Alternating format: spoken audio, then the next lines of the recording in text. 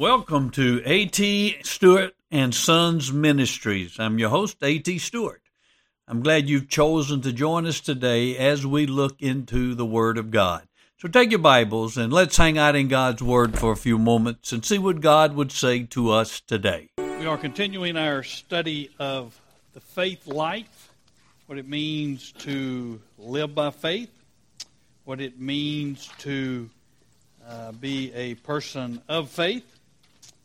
And tonight we're going to look at the 7 principles that govern the life of faith. The 7 principles that govern the life of faith. If you're going to be a person who lives by faith, then these principles need to be active in your life. It's not every Christian that walks by faith. It's not every Christian that sees God do mighty things in their life. It's not every Christian that sees the power of God released into their human situation. It's those who understand faith and walk by faith. And these 7 principles need to be in your life if you're going to be one who harnesses or touches the power of God and sees it in your life. First principle is the principle of vital relationship. Vital relationship. I mean that you need to be conscious of the fact that you have a living relationship with Jesus Christ as your personal Lord and Savior. Not that you just know about Him, not that you just know some facts about the Bible, but that you have that personal relationship with the Lord Jesus Christ. That means that you have been born again. Over in John chapter 3, Jesus was talking to Nicodemus. And Jesus answered and said to him, "Truly, truly," verse 3, "I say to you, unless one is born again," and you remember we said that word again can also be translated above. Unless one is born from above, he cannot see the kingdom of God. Born again means to be born from above. It means to have your spirit come alive to God. Now, the Bible speaks of death as separation, not extinction.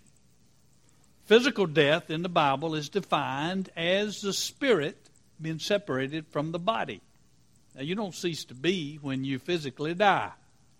No, you're just as much there as you ever were. You're just not in that body anymore. Your spirit has left that body.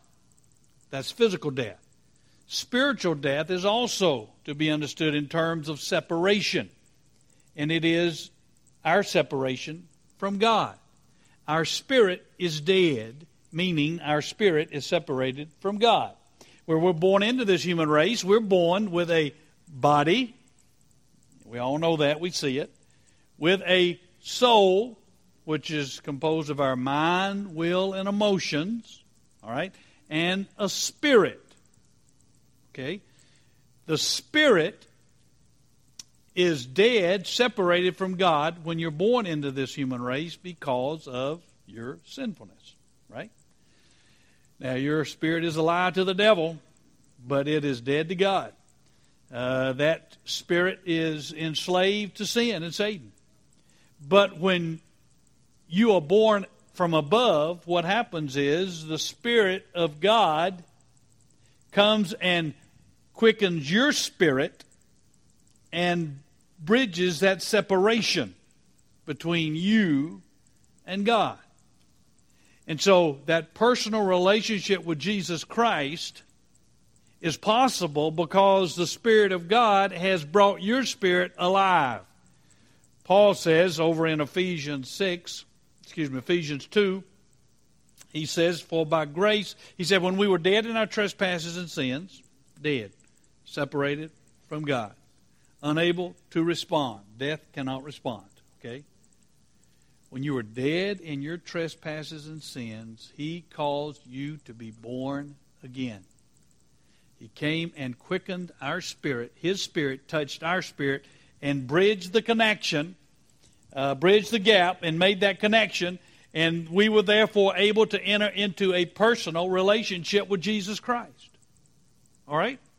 And so that is the first principle of walking by faith, is you've got to have that personal relationship with Christ. Your spirit must be connected to the Spirit of God, must have that personal relationship. We relate to God primarily through our spirit. All right? You know things first in your spirit even before you know them in your mind. Sometimes you'll just sense something is true, although you can't figure it out, you can't even maybe put words to it, but you know it's true in your spirit. And then it gets into your mind and you're able to vocalize it and explain it and understand it. But the Spirit is where you relate to God.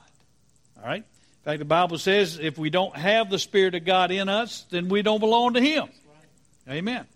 So that His Spirit comes in and quickens our spirit, and there is that connection, that relationship, and we have a personal relationship with Christ.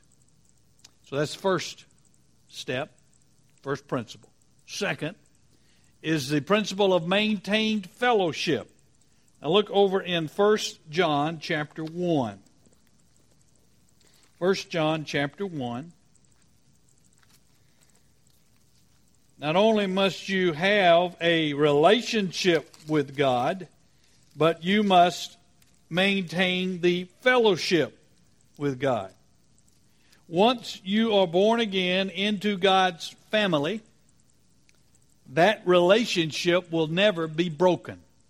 You cannot be unborn any more than you could be unborn physically. I've told you God puts things in the physical realm to help us understand spiritual truth. All right? He had the process of physical birth, and He decided to put that into the physical creation because He wanted us to understand something of the reality of spiritual birth. All right?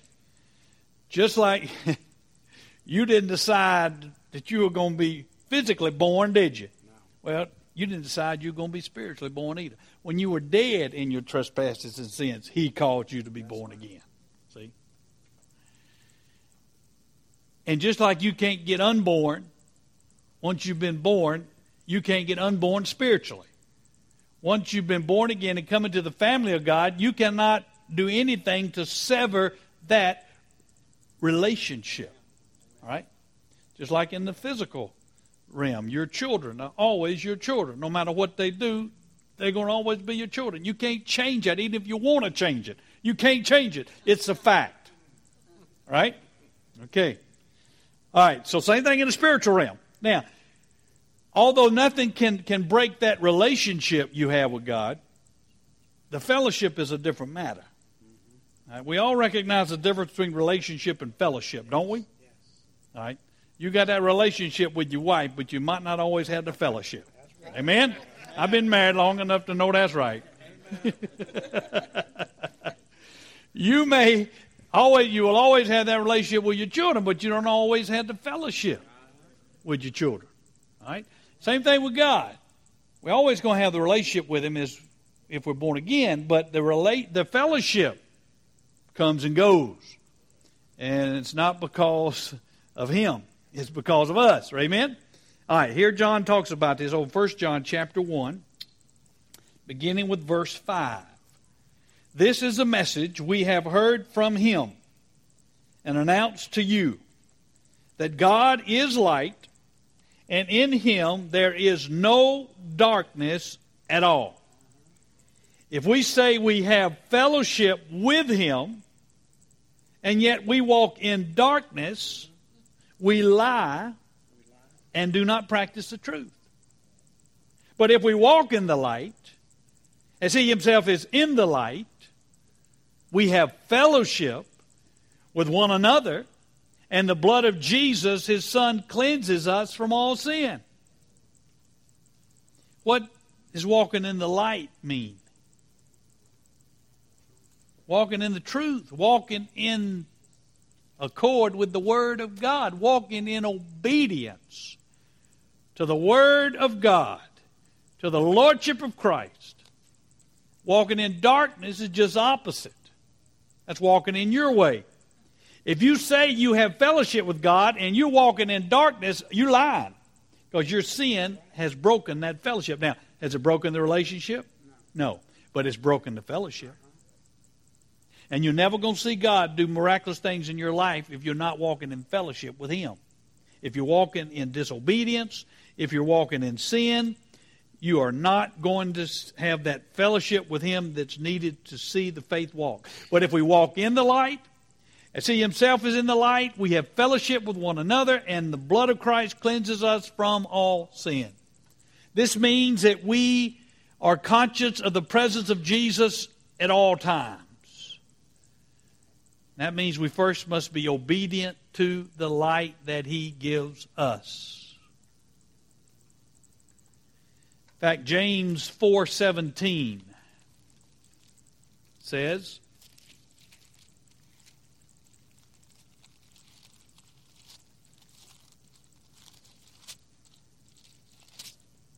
therefore, to the one who knows the right thing to do and does not do it, to him it is sin. There you go. Walk in the light. Now, here's what I'm going to tell you about. I told you last week about when I found out Lindsay was going to be born, and I started figuring out and knew there's no human way we were going to be able to financially pay for the hospital bill. You remember I said I was sitting out in the parking lot of the hospital getting ready to go in and do a visit. And God spoke to me at Luke 6, given it shall be given unto you, pressed down, shaken together, running over, until there's no more need. At that time, God gave me light. His truth was light to me, and I knew it was light. I'd read that verse numerous times before that, but it spoke to me then like it never had before. God had shone the light of the truth into my life at that point. I knew I was at a crossroads, remember? I said, it was more than just a few $100s at stake here. I couldn't get back in the pulpit if I didn't choose to believe God right then. I mean, it was say, you either going to go with me in obedience or you're going to be put out to pasture. And I was too young to get put out to pasture. I was only about 26, 27. So, but that's where it was, see. It was light, and if I didn't walk in obedience to that light, I wasn't going to have fellowship with my Jesus. And if I didn't have fellowship with my Jesus, I couldn't continue to pastor and preach the word. I'd be a hypocrite to do so. Right? God would have just taken His hand right off the ministry. Because He'd say, well, you were living in sin. You see, he that knows what is right to do and does not do it, what is it? Sin. Now, God gives us light. Different times, different places. I've known people who had a habit. Well, just tobacco for one. And God showed them the light that they needed to give it up. Now, that person was at a crossroads. Now, they had to either give that tobacco up and walk in fellowship with God, or say no, hold on to that tobacco, and lose their fellowship with God. Now, you've known things in your life. God has put His finger on things in your life. Now, here's the danger. Okay?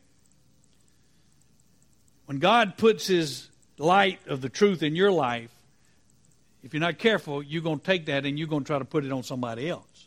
You see? And I'm going to say, God convicted me, Mark, I shouldn't be smoking. Now, you shouldn't smoke either. Now, if you smoke, you just sin it against God. Now, see? And so you can get judgmental if you don't watch it. But the truth is, God hadn't given you that light yet. And that's between Him and you. Why and when He's going to give it to you is up to Him. But danger is you'll start putting that on everybody else, thinking that they got to be like you got to be, but God hadn't revealed that to them yet. Right? You're just responsible for what God reveals to you. You know, like God, I remember one time early in my ministry when God showed me the light that I needed to start tithing off my gross income, not my net income, after taxes. I've been tithing after taxes, okay? And then I forget now, I was studying in the Word and whatever, and God just do that to you. He's gracious. He doesn't show us everything at once. It would destroy. It would just blow us away, right? But in His time, He'll show you something, and you'll think, I didn't realize that. But, man, He takes that and He shows you. And once He shows you, you either keep walking in the light and have fellowship, or, buddy, you start backsliding. That's the truth of it right there. That's where every backslider starts. He doesn't walk in the light that what God gave him. He's hearing a sermon, and God takes that sermon and says something to him or to her that they need to do, and they decide not to do it, and they start backsliding right then. That's where it starts. People need to go back. If you're not walking in fellowship with God, you need to go back to the place you departed. He didn't leave you, you left Him. You need to go back to the place of your disobedience and pick it up and begin, confess it, and start by His grace to be obedient. Why is He going to show you anything else if you hadn't done the last thing He showed you? See, people say, well, God just doesn't speak to me. Well, when did He ever speak to you? Well, He did once. Well, if you're not doing that, why is He going to say anything else to you? Right? So you got to go back to that light, and you got to walk in that light, whatever it might be. But when God speaks to you, like He told me I need it, and I said, oh, my goodness. So I got out my budget, and it was no way it could happen, Mark. I'd already, you spend everything you got and then a little more. So I'd worked my budget out, tithing on the net. See, so when I had to start tithing on the gross before taxes, there was no way it just wasn't going to be there. And so I said, God, it's not going to work, humanly speaking. I said, but I want to go on with you, and the choice of disobeying and not going with you is I'd rather starve. So I'm going to trust you. I'm going to start tithing off the gross, and you're just going to have to provide what I need. About the next day, I got my life insurance premium notice in the mail. And my dad had taken it out on me right before I got married, and then he turned it over to me to keep it up. So I said, Lord, now there's no way. I think it was like $50. But back then now, we're talking about 1975, $50 was a lot back in those days. I was making $12,000 a year. Right? That was considered decent money, when I came out of seminary. And so I said, Lord, if this thing gets paid, you got to pay it. And I just threw it up on the dresser because I said, it's up to you. There's no way I can do it. About a week later, got a phone call from a man in a church whose pastor had died. And he said, we always have a Thanksgiving service. Could you come over and preach Thanksgiving Day at our church for us? I said, I'll be glad to. I don't have to tell you how much the gift was, do I? $50. Paid it. And the Lord provides in His way and His time. But when He gives you the light, when He shines that light into your life, whatever it might be, you better obey it. And you may at times have to say, God, I got to have your grace to do this. I can't do it on my own. I got to have your grace. I used to always say, God, if you'll just show me what to do, I'll do it. I was that determined to walk with God. And I didn't realize that was really just a statement of pride. I didn't realize it until God showed me one day something He wanted me to do I couldn't do. Right? God was teaching me that He was my supply, not the church, not the check I got from the church, but He was. And the church at that time, we paid every week, every Monday. Well, when you get paid every week, you live week to week, right? So, so you kind of worked out so well. I know the checks come in Monday, so we can stretch it out till Monday. But when Monday comes, we need that money. Well, I was in the prayer time down in the church. We had a prayer room, and it was my time to be in there. And God told me, he said, I want you to give your whole paycheck this time back to me. And I was going to a revival at the time at this church across town, and he said, I want you to give tonight. I want you to go to the meeting, and I want you to give your whole paycheck. And the Lord and I had some talking to do then. I said, first of all, well, Lord, it's not all mine because I had to take out and pay taxes because I had to pay all my taxes. Preacher, you had to pay all your taxes. The church doesn't take any out. You have to pay it. And I said, because it's not even all mine. If I give it all, then when it's time for taxes to be due, the money's not going to be there because I'd take out each paycheck for the taxes. He kept pressing me. And he broke me. He said, you always said if I just showed you what to do, you'd do it. And I said, God, I can't do it. I can't do it. I cannot do it on my own. You got to give me the grace to do it. Because I had babies in the house and they needed food. And, you go to the week, that's it. That's it. So I said, God, I don't want to be an idiot. And I know I can be. And I know this, I want to make sure it's you speaking to me and not just some wild thing in my mind. I said, confirm for me today, somehow, some way, that this is of you. And the first thing I want you to do is when I tell Terry, she'll be in agreement with it. I said, I figured, hey, I got a safety net there, right? I said, so Lord, she needs to be in agreement with this. I mean, what kind of husband would I be to come in and just say, I'm giving it all away? I said,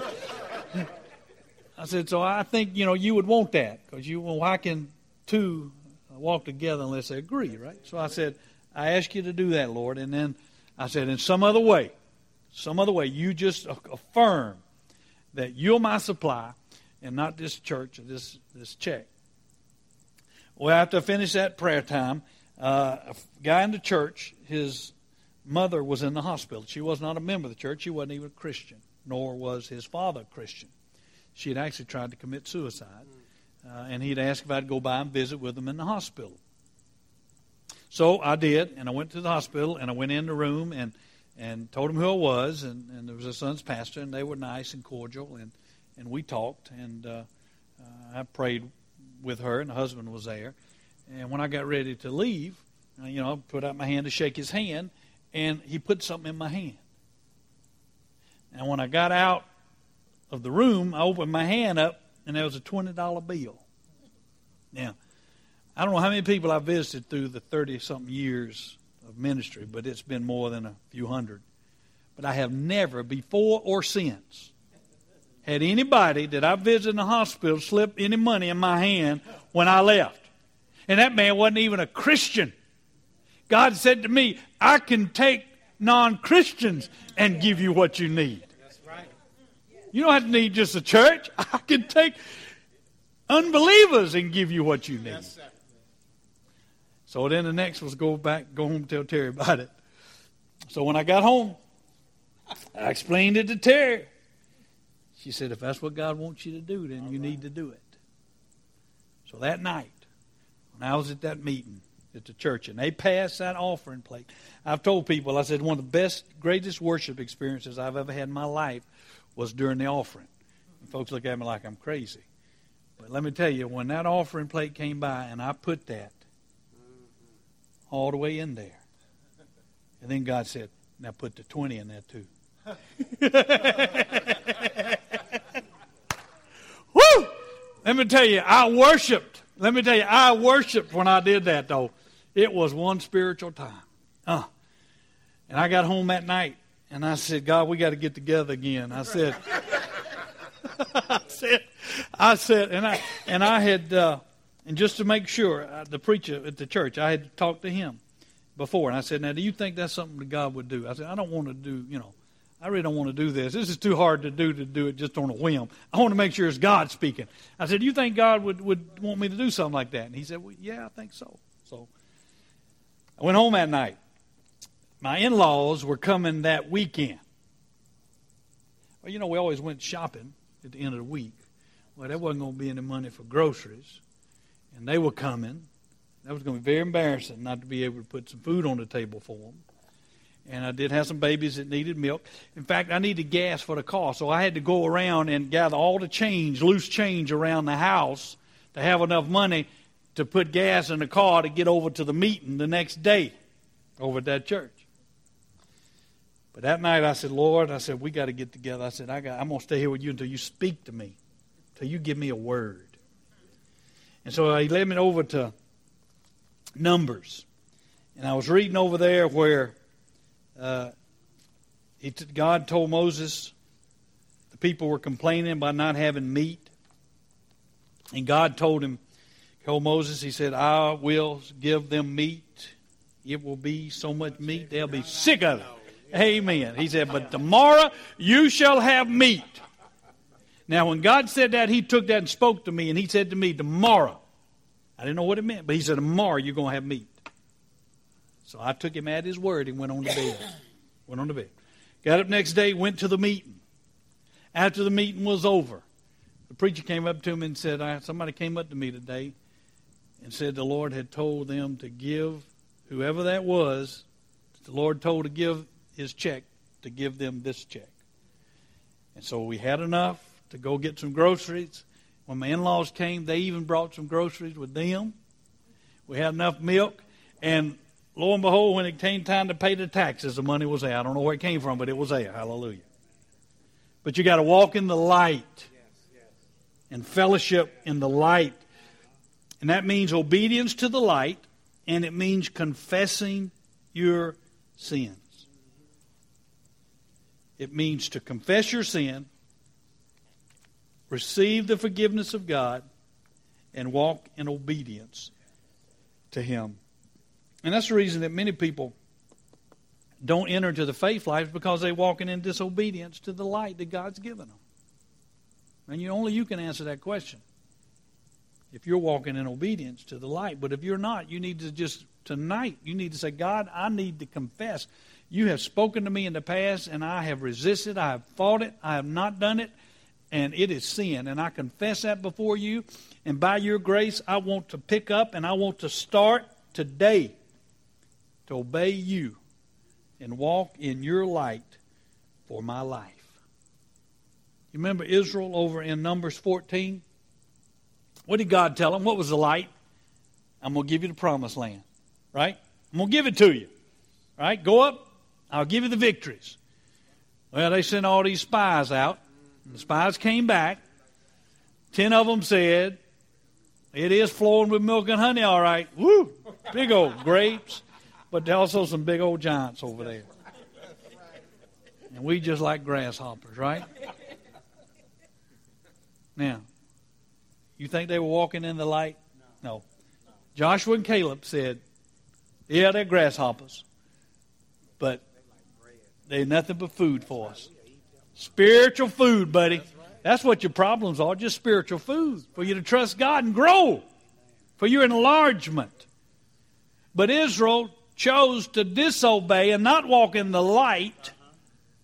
And the punishment was every man 20 years old and older who had voted not to go in, and that was all of them but Caleb and Joshua, would never set foot in that promised land. 40 years they'd have to wander in that wilderness, out of fellowship with God, because they would not walk in the light. So that's the second principle. Third principle, the law of recognized lordship. All right, first we have vital relationship. Then we have maintained fellowship. Now we have recognized lordship. Over in Romans 14, Romans 14:9.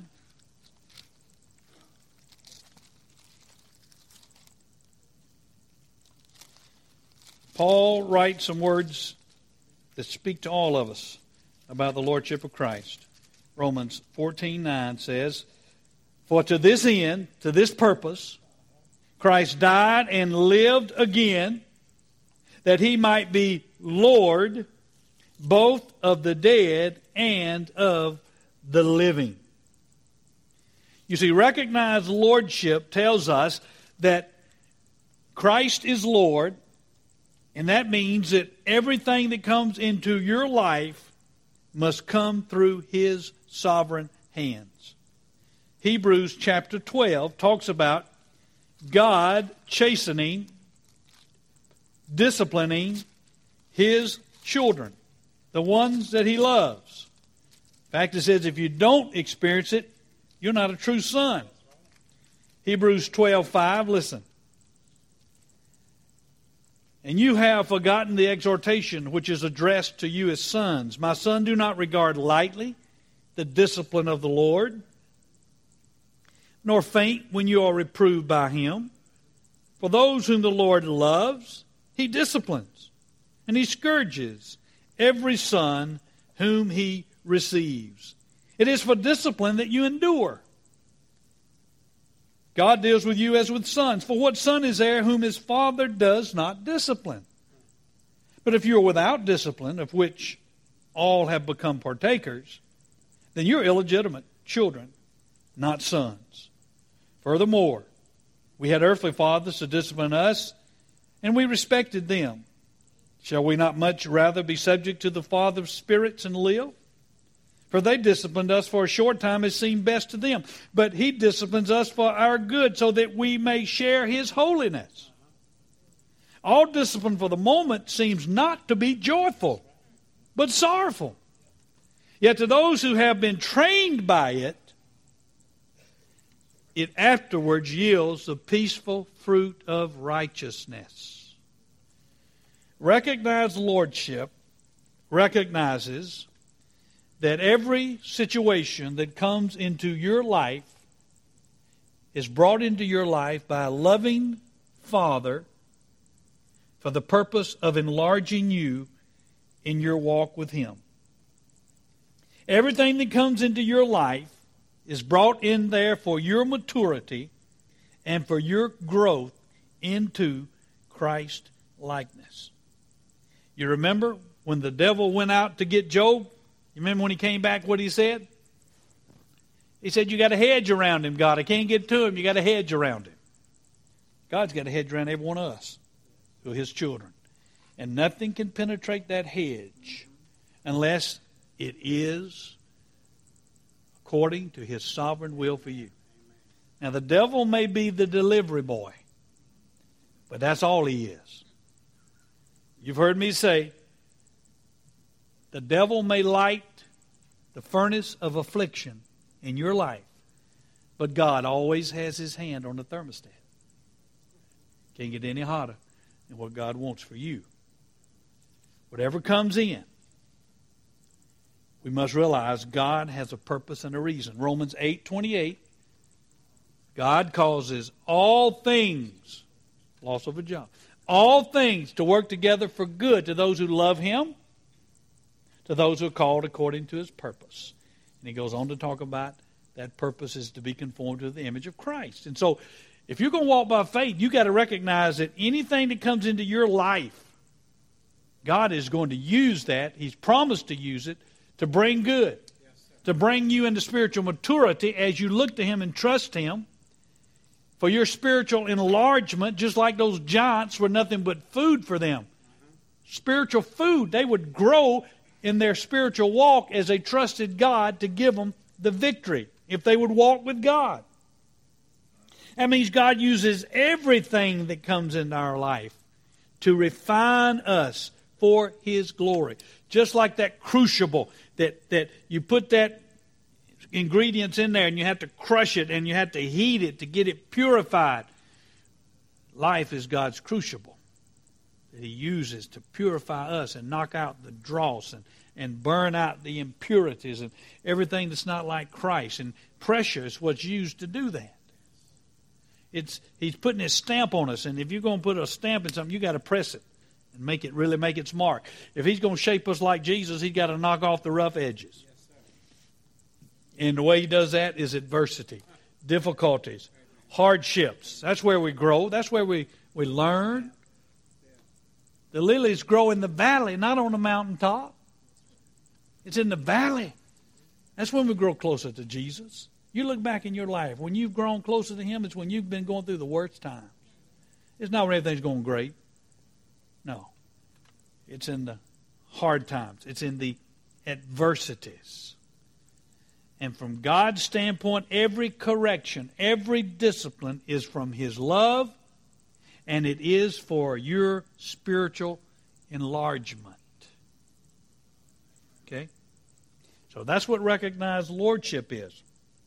That we can trust Him, that no matter what is happening in our lives, even though we may, because of our own sin, have brought it about, that doesn't mean He cannot, in His wisdom and in His grace, bring good out of it. He can. And that to walk under His lordship means you believe that and you trust Him fully to do that. We can never trust fully unless He is fully Lord. Unless you realize His complete lordship in your life, you can't trust Him fully. Because if He's not Lord, then how do I know somebody else isn't doing it? How do I know it's the devil not doing it? How do I know it's not some enemy doing it to me? Right? I can't trust Him unless I know He's all powerful, all sovereign, and He is Lord. And absolutely nothing is more powerful than He is and can work outside of His will. That's the only way I can trust Him. I mean, I can trust you guys, but only to a certain extent. And don't you ever put your complete trust in any human either. Because there's a limit to what you and I can do. But there's no limit to what our Lord Jesus can do. And therefore we can completely trust Him. He is trustworthy. And that's what it means to recognize His lordship in your life. You remember when Job lost everything? You remember what he said? He said, the Lord gives. The Lord takes away. Blessed be the name of the Lord. Now the devil was doing it. But Job realized the devil couldn't do a thing unless the Lord allowed it. The Lord gives. The Lord takes away. Blessed be the name of the Lord. And he did not sin, the Scripture says. And he did not blame God. Amen. So we've got to maintain the fellowship. We've got to have the personal relationship. And we need to recognize the lordship. Those are the three principles. Next week, Lord willing, we'll look at the next 4 principles of the faith life.